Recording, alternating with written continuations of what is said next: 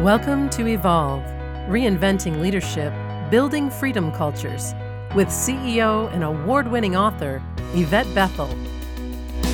This podcast is dedicated to providing leaders with solutions to build trust, inspire authentic transformation, and improve engagement. Learn about new and tested ways you can revitalize your culture, empower people, and transform your results. This is Yvette Bethel, and it gives me great pleasure to welcome you to Evolve. Evolve explores modern leadership topics and cultural transformation strategies that lead to strengthened work relationships, enhanced flow, and dynamic balance, all grounded in trust, integrity, and emotional mastery. We explore ideas that translate into practical applications for contemporary organizational challenges. The topic for this episode of Evolve is moving from me to we in leadership. And to explore this topic is change consultant Joan Underwood. Now, Joan is the managing director, lead consultant, and co founder of Underwood Talent Development Services. Like any other Renaissance woman, she is multi talented, serving as president of the Antigua Barbuda Employers Confederation, receiving multiple awards in that capacity. Joan is a founding member and past president of the Professional Organization for Women in Antigua and Barbuda, and was a lecturer at the University of the West Indies Distance Education Undergraduate Management Science Program. She is now a facilitator and subject matter expert in the Cave Hill School of Business, Executive Diploma in Management, and Executive MBA courses. Joan served on numerous boards in the private and public sectors and as an ambassador to a number of Latin American countries. Wow, Joan. She has even more experiences in leadership, but you have heard enough to know that she brings rich experiences as well as a theoretical understanding of leadership to this conversation. Hello, Joan, and welcome to Evolve. Hi. That's Thank you so much for inviting me. It's so great to have you, Joan. And just to get started, I'd like for you to share with our audience a little bit about how you became interested in helping leaders shift in this way, from me to we. The journey started quite some time ago. And over my years as a manager and an HR practitioner, what I found is that managers were reluctant to embrace the people management component of their responsibility. They somehow saw that as being HR's responsibility. And then even as I journeyed with them to help to open that up and to show them the people who've been assigned to your team are essential to your success. You cannot succeed if your team does not succeed. So you have a vested interest in ensuring that you help each and every member of your team to maximize their individual potential. And for some, the transition was more challenging than in other cases. And what I found is that in those cases, there was a tendency to treat everyone as if they were a clone of yourself. Yeah. So what works for me is what I'm going to do for them. And of course, it's going to work for them because that's what works for me. Mm-hmm. And we can understand why you might start out with such a premise, but it's painful if you don't quickly disabuse yourself of that notion, because the motivation, the value system of the people we encounter, the people we have on our teams, everyone's unique. Everyone has traveled a different journey to reach to where they are today. And that's reflected in how they look at, interact with, and interpret the world. And the sooner we as leaders understand that and seek to understand our people, the better it will be for us in terms of our leadership trajectory. You're talking about it's kind of like the halo effect, where this positive bias is coming into and sneaking into the organization through leaders, and it's creating a situation where people are bound by what you expect, and what you expect is that they reflect what you value. You know what Exactly. I mean? So tell us a little bit about these values, and really how can they begin to see when they are projecting their values onto others. By beginning to examine their own stories. Hmm. We navigate life by telling ourselves stories, okay? And that's just what human beings do. We're exposed to a stimulus, to a circumstance, and we interpret that through the filters of our life experiences, the value systems that we hold. And the important thing to understand is that the story that you have written was not handed down on tablets of stone from Moses after going up to the mountain. It's simply your frame for navigating life. And everyone has a different frame. And the sooner we understand this and become curious about other people's frame and other people's stories, that's when we can have that breakthrough that can enable us to soar as leaders.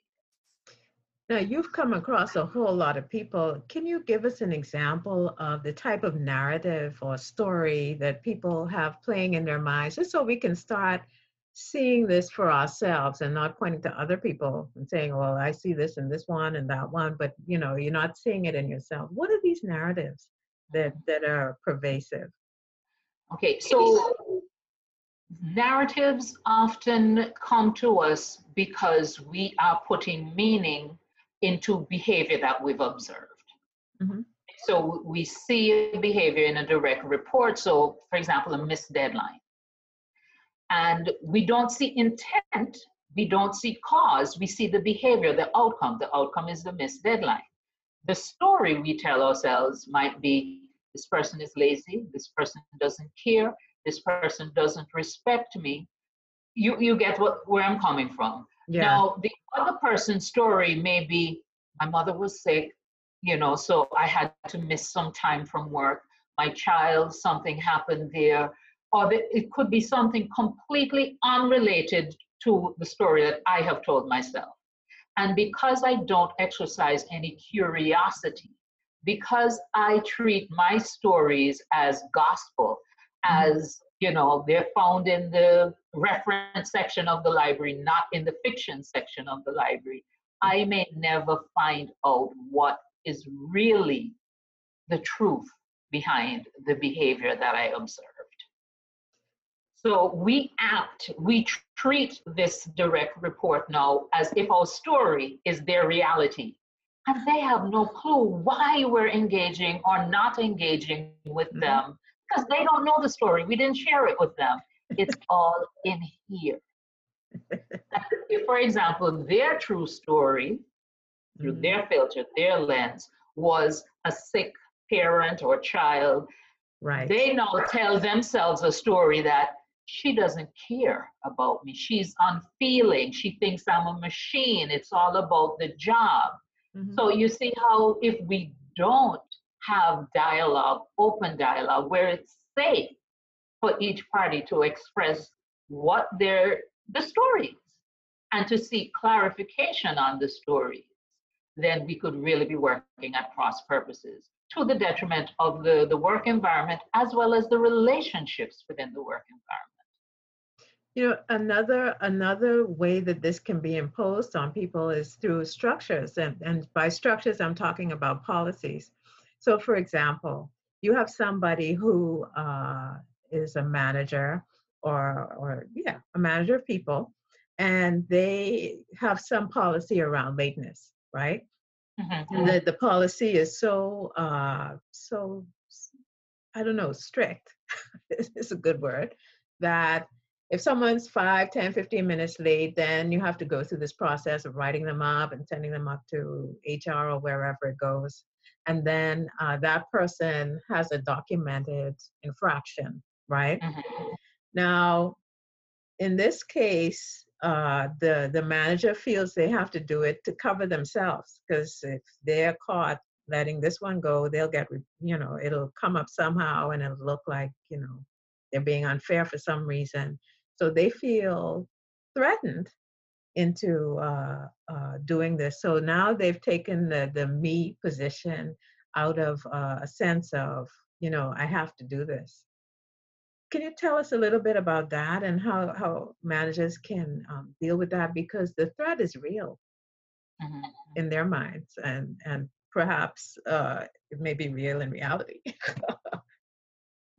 This is why it's important to strive for the balance between the relationship and the task, Hmm. and to establish expectations with your direct reports and other members of your team.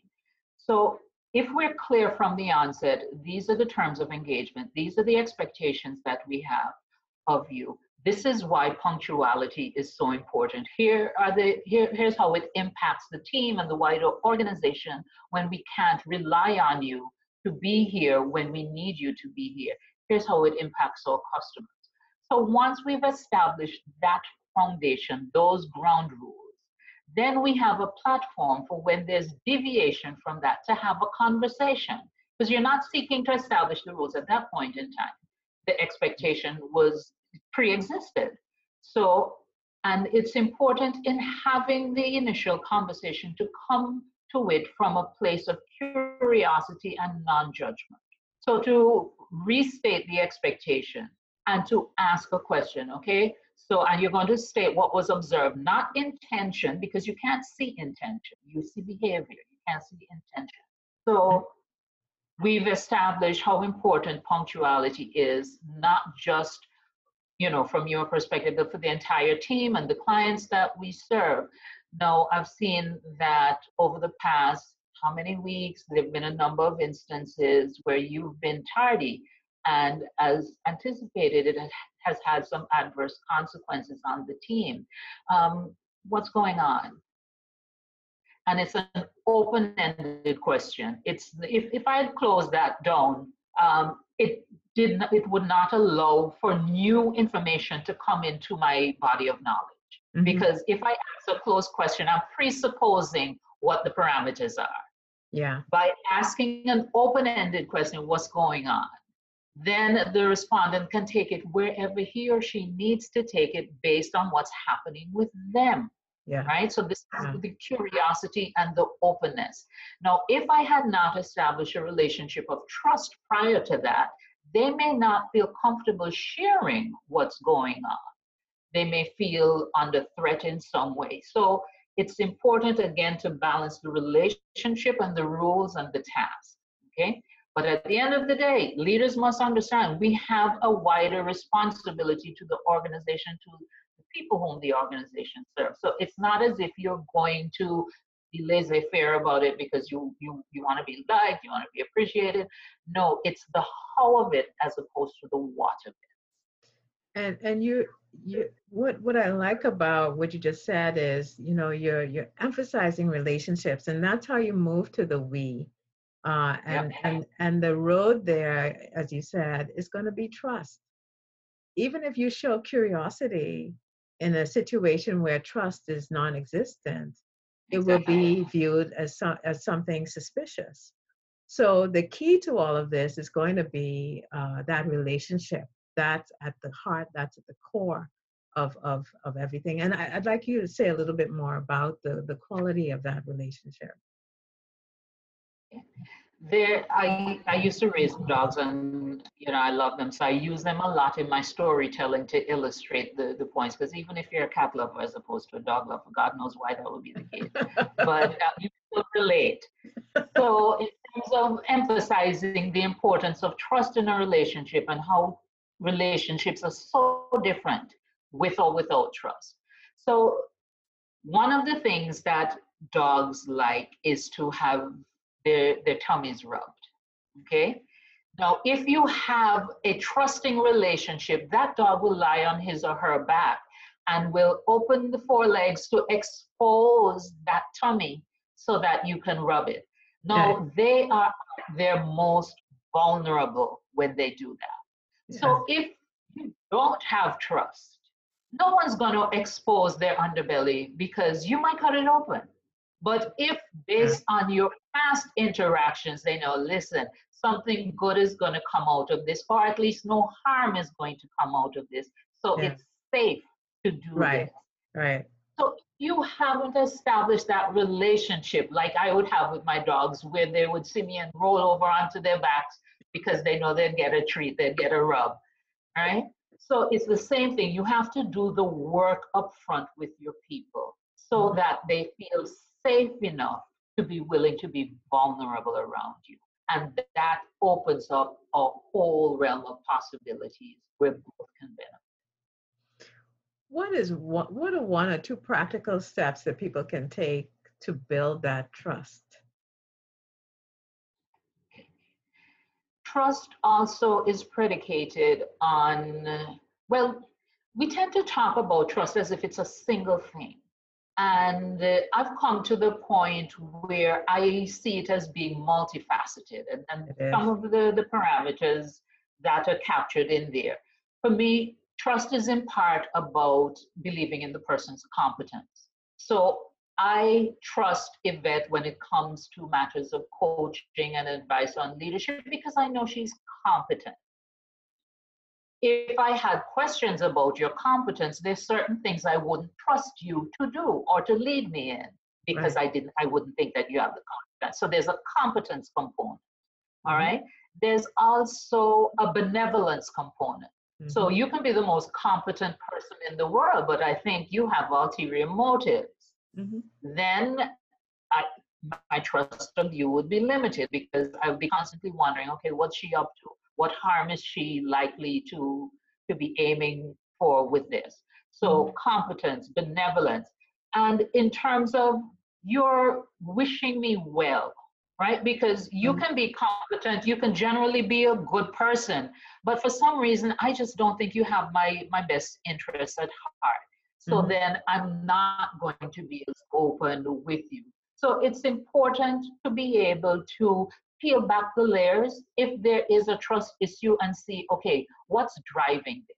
Because if it's a question about competence, you can, and this is someone on your team, you as the manager, as the leader, can take steps to close that knowledge or skill gap that exists. And so then you would be able to get to the point where you say, I can trust this person to complete this task. Now, if you think the person has bad intentions, now that's a little bit more dicey.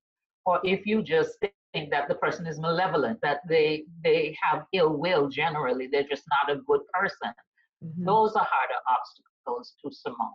But it's really important for us to be able to peel back the layers to see, okay, what exactly is driving the lack of trust, either me for them or them for me, and to be able to have a conversation around it.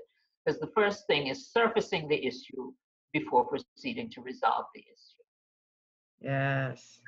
Yes. Now, let's switch hats for a moment, or in a sense, not quite yet, but just switch perspectives.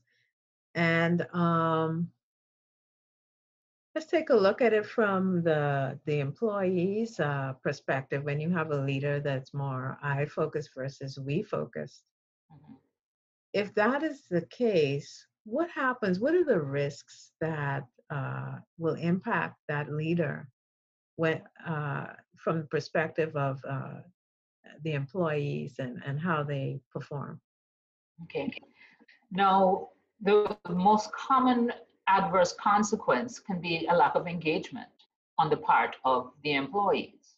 All right, because these employees, these direct reports, are not clones of us. If we walk around treating everyone like a mini me, we can see that people disengage. And employee engagement, the research has shown that one of the principal factors in either securing engagement or not is the relationship with the manager.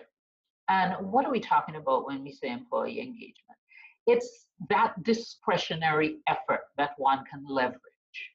And because, I mean, the name says it, when you say discretionary effort, the employee doesn't have to give that. It's up to him or her whether or not to go that extra distance.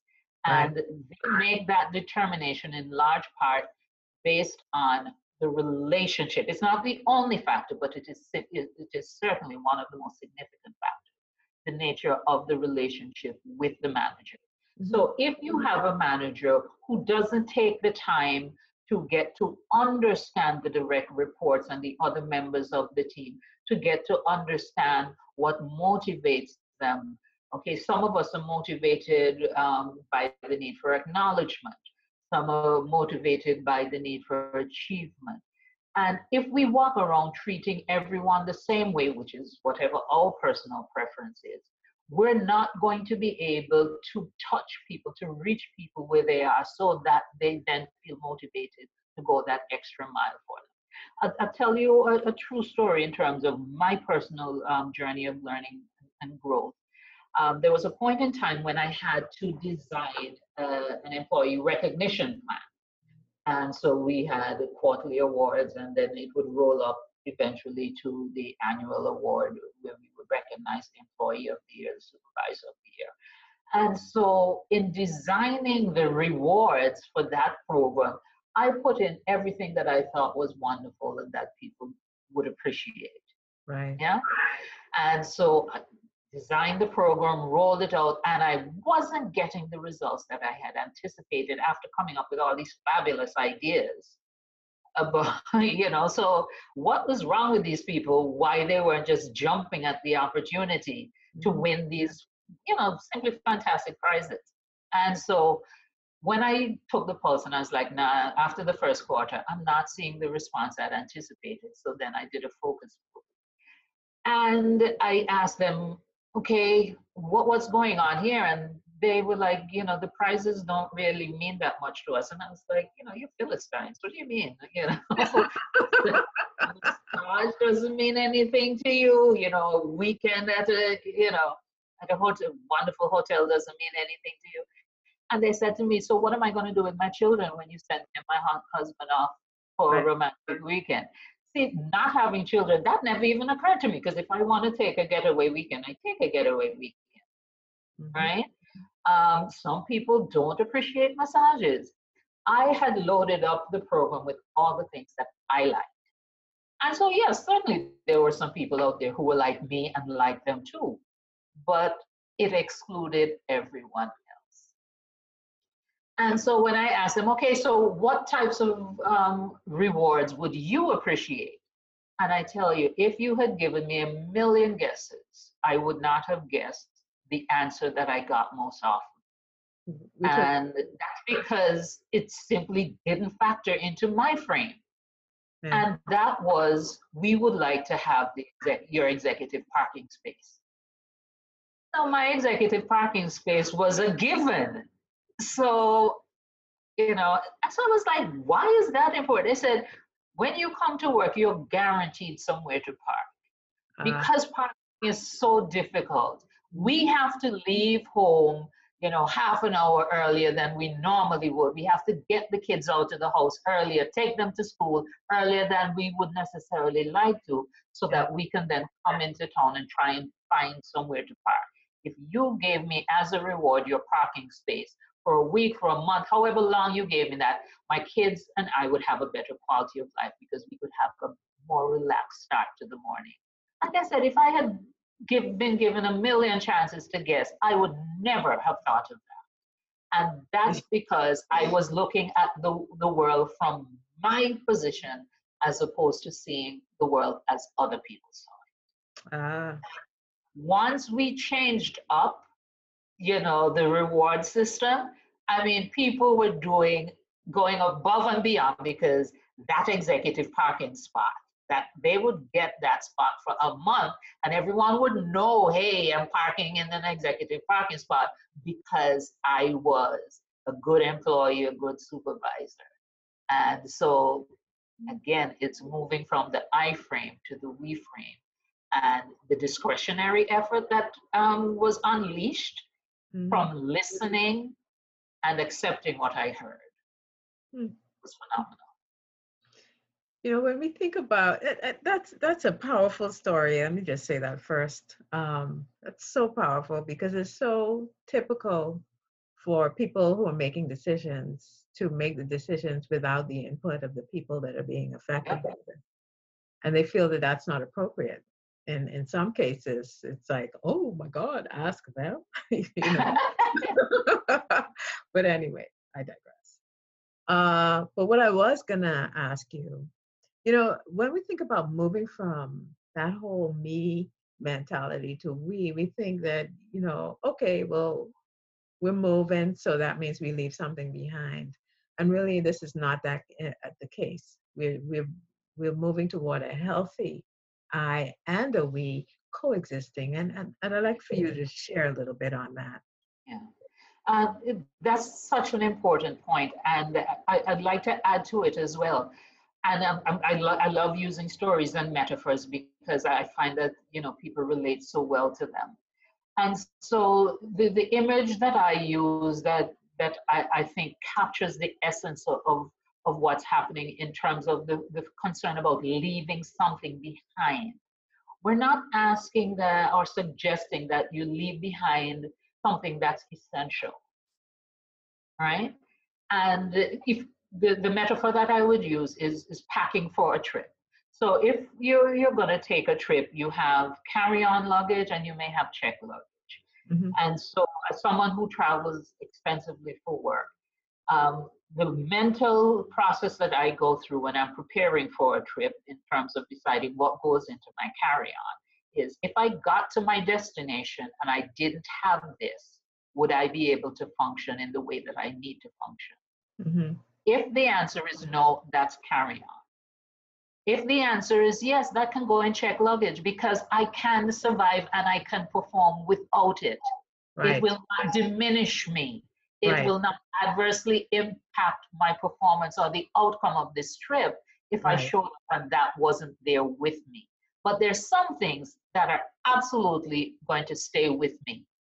And that's the distinction we can make as we transition from I to we. There's some aspects of your I that you do not relinquish for anything because they're part of your identity, they're part of your core value system. You don't let those go. But there are other things you can put in the check luggage. You can pick it up at the other end and use it, and it'll be okay. But if you don't need it for this trip, you don't need to put it in your carry-on, right? So, And the oh, go you ahead. go ahead. No, you go ahead. So for the carry on, right? Just so people can understand, holding on to that thing is that makes you you is important. But if Yes. that thing that makes you you is being expressed in an unhealthy way, what do you suggest? Then we need to, because the things that we carry around with us, they may have been very useful up to this point in the journey. Mhm. That doesn't mean that you absolutely need them for the next part of the journey. It's Mhm. situational. Okay, so remember, we're not talking about our core values here. We're talking about the other things that help to make up, how we show up as leaders. And being able to make that distinction is absolutely essential Mhm. because there's some things that you can let go of, especially when you weigh in the balance what the cost of not letting go is. Because if you're interacting with someone and this thing is an obstacle for your team, it has served you well in the past, it helped you to get where you are. But in this context, in this situation, it is no longer serving either your best interest or the best interest of the team.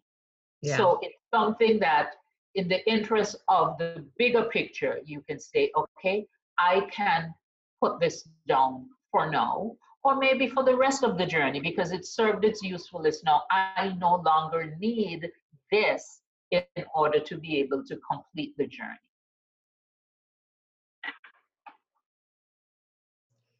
Yeah. So just to clarify for the audience then, what does a healthy me look like and what does a healthy we disposition look like?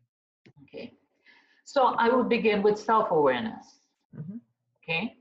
So it's important to be able to have that knowledge of self, which comes from a place which is more than just your perspective.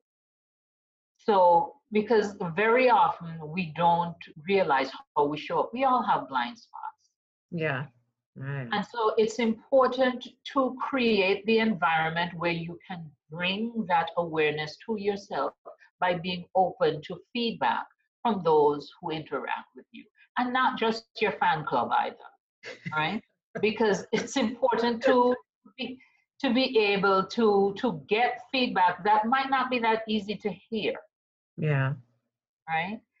And so to create that space on an ongoing basis for people to be able to give you that feedback. So that's why it's important to have mentors, to have, and I think as women, this is my experience, that I have some sister friends who I just can't imagine life without them, because they will celebrate you, but they will call you out when you know you're just messing up.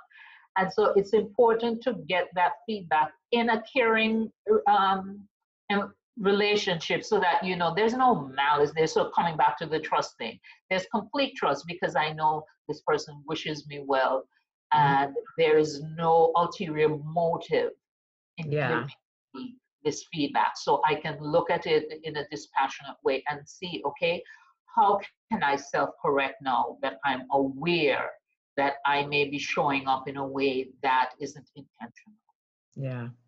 you know?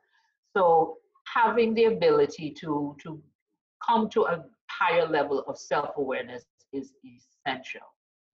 However, that's not where it ends, because there needs to be action that follows that. So I can be aware that I'm presenting in a way that doesn't exactly endear me to others, but then don't care. So in addition to the self-awareness, the self-regulation is important, so that I can, you know, turn it up a notch if I need to, or turn it down a bit if I need to do that as well, in order to have the desired outcomes. Mm-hmm. So in terms of a strong I, a productive I, a winning I, needs self-awareness. It also needs self-regulation. And I think it also needs alignment with your sense of purpose.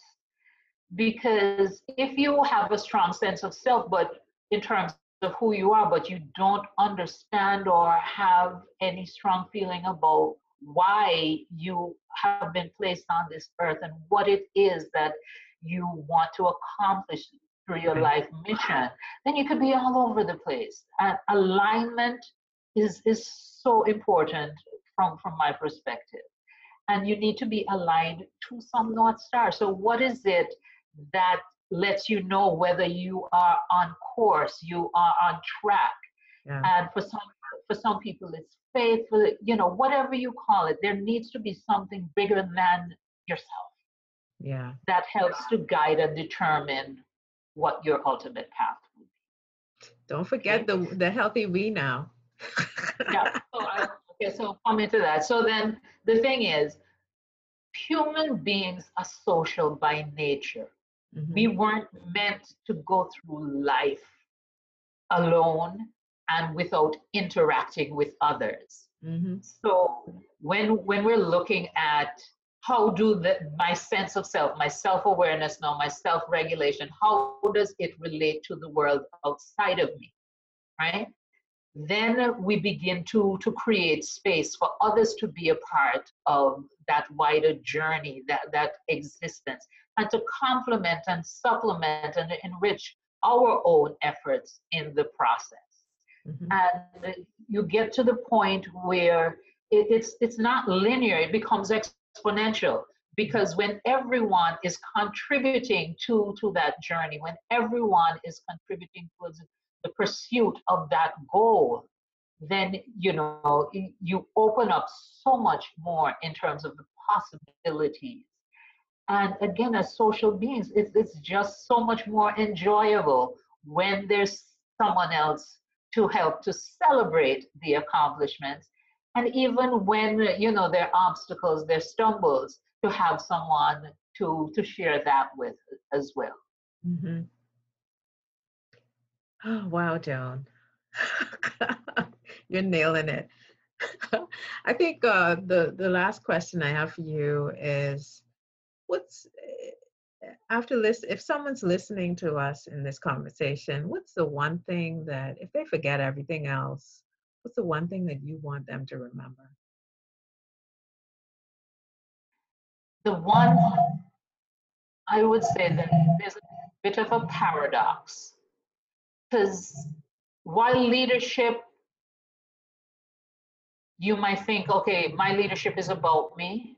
It's not. It's about others. Mm-hmm. And so the one thing I would encourage, leaders, and you don't think that you have to have a big fancy title and the executive parking space to be a leader. You can be leading wherever you are in terms of, because leadership is about influence. Yes. We all have the ability to influence within our own spheres. Yeah. Okay, so again, while the tendency might be to think it's all about me, you can't lead if you don't have anyone who's willing to follow you, to be influenced by you. That's right. And so expand the frame to think about others. Yeah. So, and it's transitioning from the I to the we. If it were just you, you wouldn't have the need for the word leadership. Okay. Yeah.